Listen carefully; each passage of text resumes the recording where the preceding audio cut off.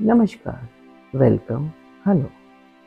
मैं महावास्तु आचार्य आज के एपिसोड में स्टार्ट करेंगे कायाकल्प।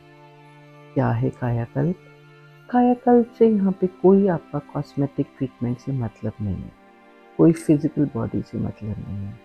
कायाकल्प में हम बात करेंगे कि कैसे इनसाइड आउट हम रियलाइज़ करें कि कैसे हमारे विचार, हमारे अपने स्वगुण, स्वधर्म, स्व प्रकृति से हमने अपनी जो धर्म यानी रिलीजन नहीं, जो हमने धारणाएं कर रखी हैं अपने अंदर, हम उनको कैसे दोबारा से रीइंस्टेट करना है।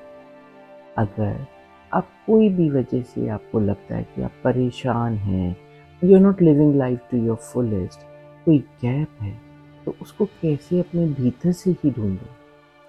जैसे मेरी टैगलाइन है, अहम ब्रह्मास्मि। I am the power within myself. I am the divinity. I am the creator of my universe. मैं अपने संसार की रचना स्वयं करती हूँ। तो जो हम भूल गए हैं कि हम ही अपने क्रिएटर हैं, उसको कैसे जागृत करें, उसको कैसे दोबारा से रियलाइज़ करें, अपने पोटेंशियल को काइनेटिक में कैसे टर्न करें। छोटे छोटे simple remedies and treatments. This episode, let me start with a mirror test. क्या करें?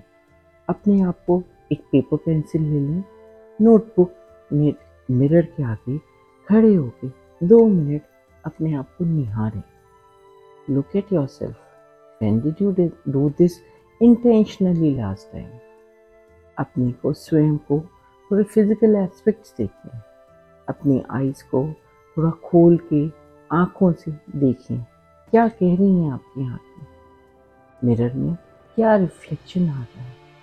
मिरर में अपने आप देखते आपको कौन सी मेमोरीज याद आती हैं, चाइल्डहुड की, स्कूल टाइम की, कॉलेज टाइम की, अर्ली कैरियर की, अर्ली मैरिज की, whatever stage of life you are at present, what are you realizing?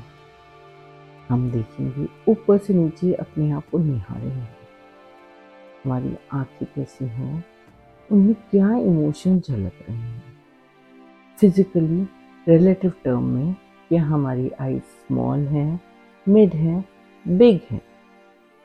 Face में हमारे ग्लो है, स्मूथनेस है, या skin prone to acne and pimples है।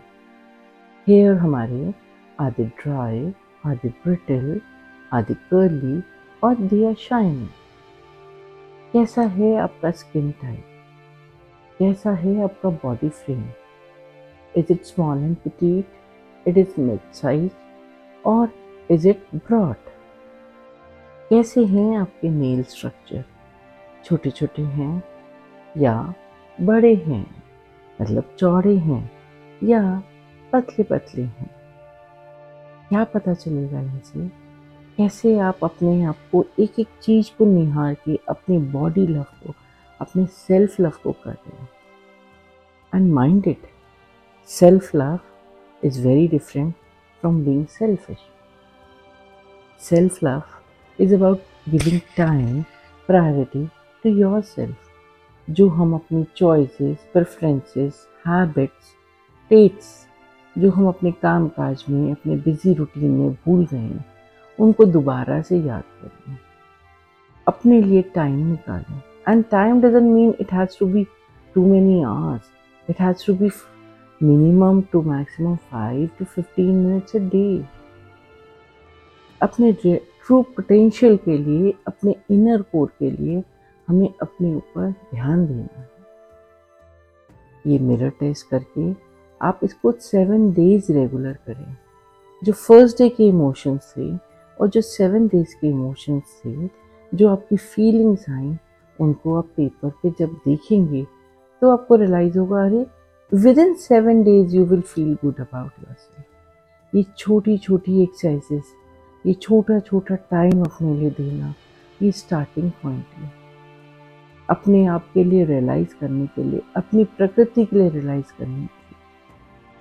जैसे गीता जी में श्री कृष्ण अर्जुन को कहते हैं आपे में लौटा। वही मतलब है गेट रीइंस्टेटेड इनटू सेल्फ। अपनी प्रकृति अनुसार कर्म करने से, अपने स्वभाव अनुसार व्यवहार करने से हमको वैसे ही बहुत अच्छा लगता है। और आगे नेक्स्ट एपिसोड में हम बात करेंगे कि कैसे हम इनको रीकिंडल करें, अपनी फायर को कैसे जागृत करें। जो हमारे बॉडी में हार्मोन्स प्रोड्यूस होते हैं वो कैसे छोटे छोटे एक्ट्स ऑफ ग्रैटिट्यूड, सर्विस, वो कैसे हम उनको जागृत करें। तो थैंक यू फ्रेंड्स। अहम ब्रह्मास्मि। I am the divinity within myself. I am the creator of my universe. Welcome. Hello. Namaskar. Myself, Acharya Nidhi, starting a new series on Kayakalp. आप क्या हैं? आपकी प्रकृति क्या है? आपको कैसे अपने अंदर रीइंस्टेट होना है? सिंपल, इफ़ेक्टिव मेथड्स जो हम डेली रूटीन लाइफ में ईजिली कर सकते हैं। कुछ बातों का मतलब, कुछ मतलब की बातें। क्या मतलब?